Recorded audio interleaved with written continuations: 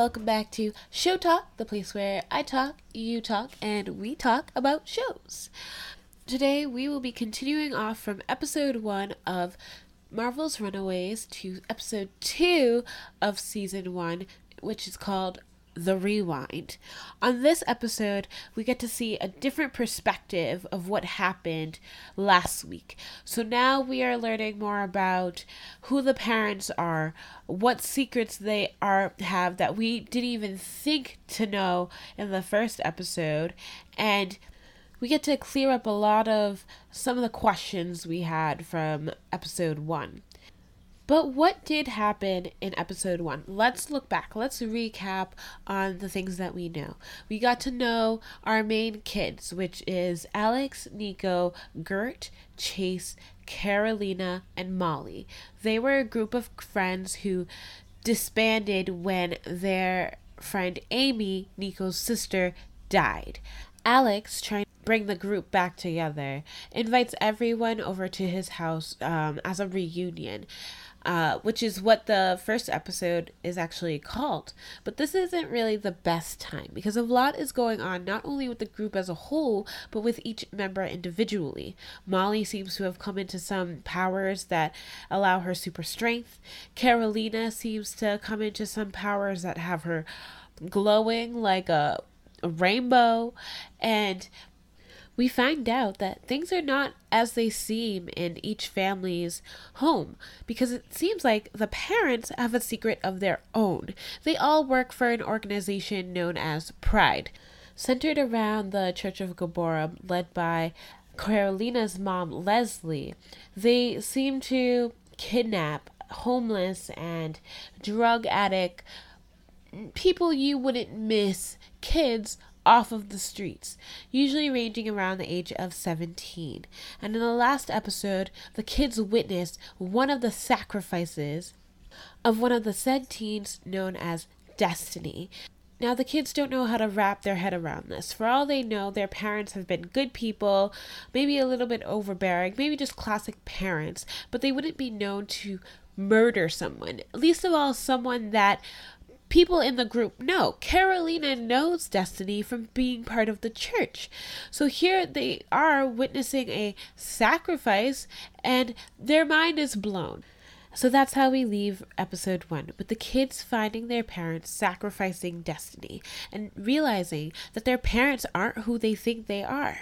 Moving forward into episode 2, The Rewind, now we're doing exactly that. We're rewinding the day to see a new perspective, the parents' perspective on everything that went down from meeting Destiny to Destiny's supposed death.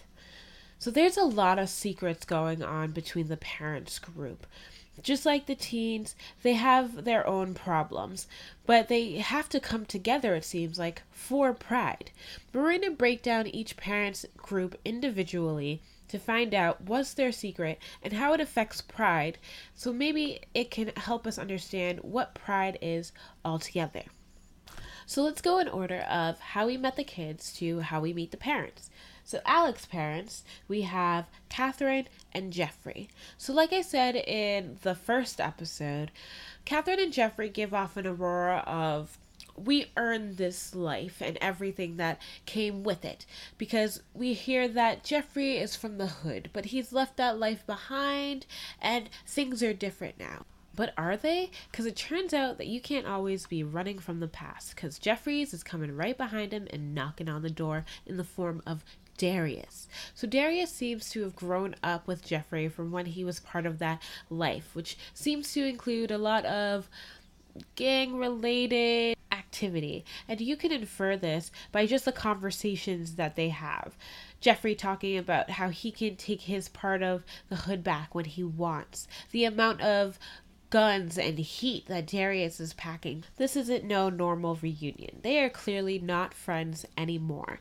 And Darius seems out to be getting revenge because as Jeffrey is threatening his family, Darius is on the side recording information off of Jeffrey's phone.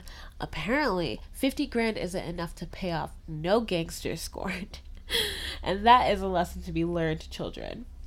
But anyway, now we don't know what information that Darius has gotten off of Jeffrey's phone. We don't know, does it have information about Pride? We don't know, does it have information that Jeffrey has not really left the life that he said he has?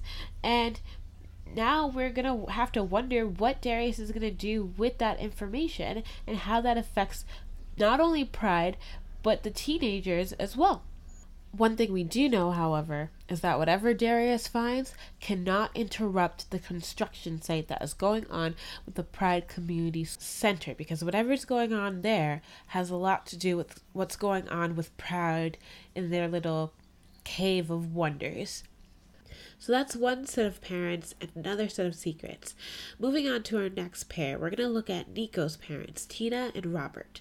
So just like the rest of the kids, they've also been dealing with the hardship that's come with Amy's death. I mean, they're her parents, and they've taken it a lot harder, and you can see it so much in this episode, where in the last episode, you thought that maybe Tina, Nico's mom, was just cold, or that Robert was just more focused on Nico as his favorite child, but you really get to see some of the mourning that they've faced.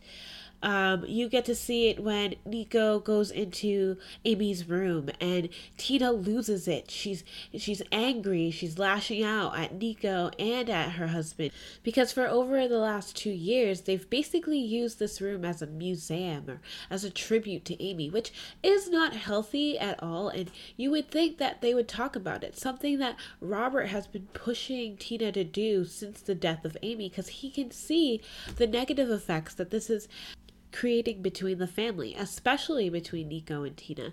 He even warns Tina that if she keeps going the way that she's going, they're not going to have a relationship. And this scene actually really hurt me because you can see just how pushed to the side Nico has been just after Amy's death, and to put that on top of everything that she's facing after losing a sister, it was pretty hard to watch, but that just shows how great the show has been going on for so far. It just shows a lot of great story development and acting on both parts of the screen, that we get to feel some of the emotions that the characters are feeling, which I like very much. We get to see a new surprise element from Tina as well, because she brings out a staff that we consider probably magical or has some kind of powerful elements. I think that she can at least control matter, seeing as she's able to close off the room on Robert when he refuses to leave, and she feels that she needs to preserve Amy's room for what it is. So with these two parents, it looks like we have two problems. The issues within the family, the tension between Dan and Tina and Nico, but also the magical elements that the family possesses. Because what is this staff? And it seems so powerful, or at least Tina makes it seem so powerful, that do the other parents know about it? And does it have a position within Pride? It's been stated that each parent within Pride comes with their own special qualities that allow Pride to be successful, and maybe Tina's staff is hers. But with the other parents, we find other abilities, such as Chase's parents, Victor and Janet. So we already know that they have problems. Chase's dad probably being abusive, not only to Janet, but to Chase as well. And it seems that Victor's abilities or skills in electronics and technology is one of his key factors in Pride, because it looks like he's making one of the boxes that we saw Destiny go into in episode 1. We don't really know what it does, but we know that it's supposed to transport one being somewhere else, because he tests the box off on a mouse, and when he opens it up, the mouse is still there. So at this point, we don't know if the box is working, but the Pride meeting is tonight, and he's gonna have to figure out something by then. But that's not the only secrets that's going on, because between the parents as a whole, it seems like Janet's got her own secrets. Now, we don't really know what Janet provides to Pride as a whole other than supporting her husband.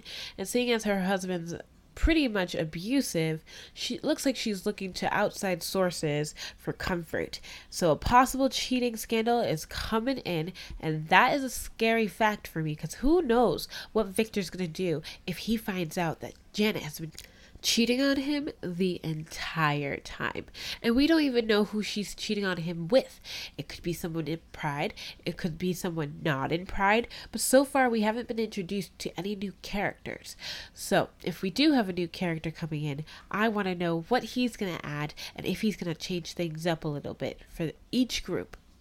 Let's hope that if her new lover is Gert's dad, Dale, that one, Stacy, his wife, doesn't know, and two, that Janet at least knows that they have a pet dinosaur in their basement. Yes, we were right in episode 1 that this is possibly a prehistoric dinosaur just living in its own tropical oasis in the York's basement. Again, I still don't believe that there is no way the kids did not know that they had a monstrous animal in their basement, because they go down there to feed the animals all the time. How do you not hear a dinosaur? I'm pretty sure it's not quiet. But if they're able to bring a dinosaur back to life into the future, could that leave reason to believe that Molly's powers that she just got in episode 1 was manufactured by the Yorks? Because one of their main characteristics or main qualities that they give off to Pride is their scientific background. And if they can bring back a dinosaur, they can manufacture a power or a mutant gene within Molly. But it doesn't make sense. Why would they do that? Why would they jeopardize their own family by not only messing with their DNA, but also bringing a possible animal that could hurt their family as a whole? Out of all those questions, if there's one thing I do know, it's that Pride doesn't know about those two things that the Gerts are producing, because it doesn't seem like it has any purpose for Pride. I'm going to go continuing throughout the season, hoping that the Yorks don't have any kind of nefarious purpose, unlike the rest of the parents, who seem a little bit more shady in the things that they do and their actions and how they present themselves in front of the rest of the group. Because the Yorks are kind of my favorite parents. I mean, yes, they're sacrificing children, and no, I haven't forgotten, but they seem like they do regret it. And like they said, denial is it's a very good thing. It works when you need it to. My least favorite parent, however, is going to have to be Leslie, Carolina's mom, because you find out that she is the parent that picks the students to be sacrificed to Pride. And it really hurt that Leslie decided to go through with the sacrifice, knowing that Destiny was trying to escape the church. She felt that she had run her course of time at the Church of Gabborim, and she wanted to go back and help with her family and raise her daughter, her 3-year-old daughter. And Leslie still pushed her to come back to the church under the false pretenses of joining Ultra. So Ultra seems to be one of the...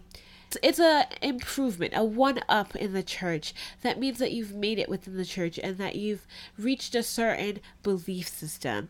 And so with that in mind, she promises Destiny that she'll be able to reach Ultra if she comes back to the church the night of the Pride meeting. And we know that Ultra is not what she's reaching, but something a little bit more sinister. One thing to take note, though, is that someone is missing in the parents group, and that's Frank, Carolina's dad. Throughout the entire episode, he doesn't seem to have any connection to Pride at all, other than his relationship to Leslie and his position within the Church of Gabborim. He's an actor, he has his own things, but now that he's been cut off from the acting scene, he really wants to invest himself in the church, which would mean investing himself in Pride, and Leslie doesn't seem too happy about that. In fact, Leslie and Frank's relationship looks pretty strained, as much as Tina and Robert. So I don't know how that relationship is going on as well. And for all we know, it's Frank and Janet that are having this little rendezvous in the sheets. there are many questions that still need to be answered, but we're getting close. We see that Alex's parents provide the real estate and the connections within the state that can cover Pride in their issues. The Minorus, they add a technological gift to the group as a whole. Victor as well provides another technological gift as a whole because he's creating a transport machine that Pride needs. We don't know what the transport machine does, but we know that it doesn't work and it needs to be done by the Pride meeting. So who knows what's going to happen with that. We have the Yorks, who seem to be very powerful in the science field, in that the fact that they can bring a whole entire dinosaur back.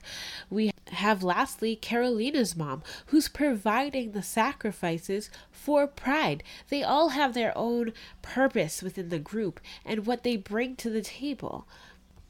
It's a lot to take in. I feel like I've started to get to know these parents a little bit more, and I'm just as shocked as the kids when they find out that their parents are not who we think that they are, especially the Yorks, because like I said, they're my favorite.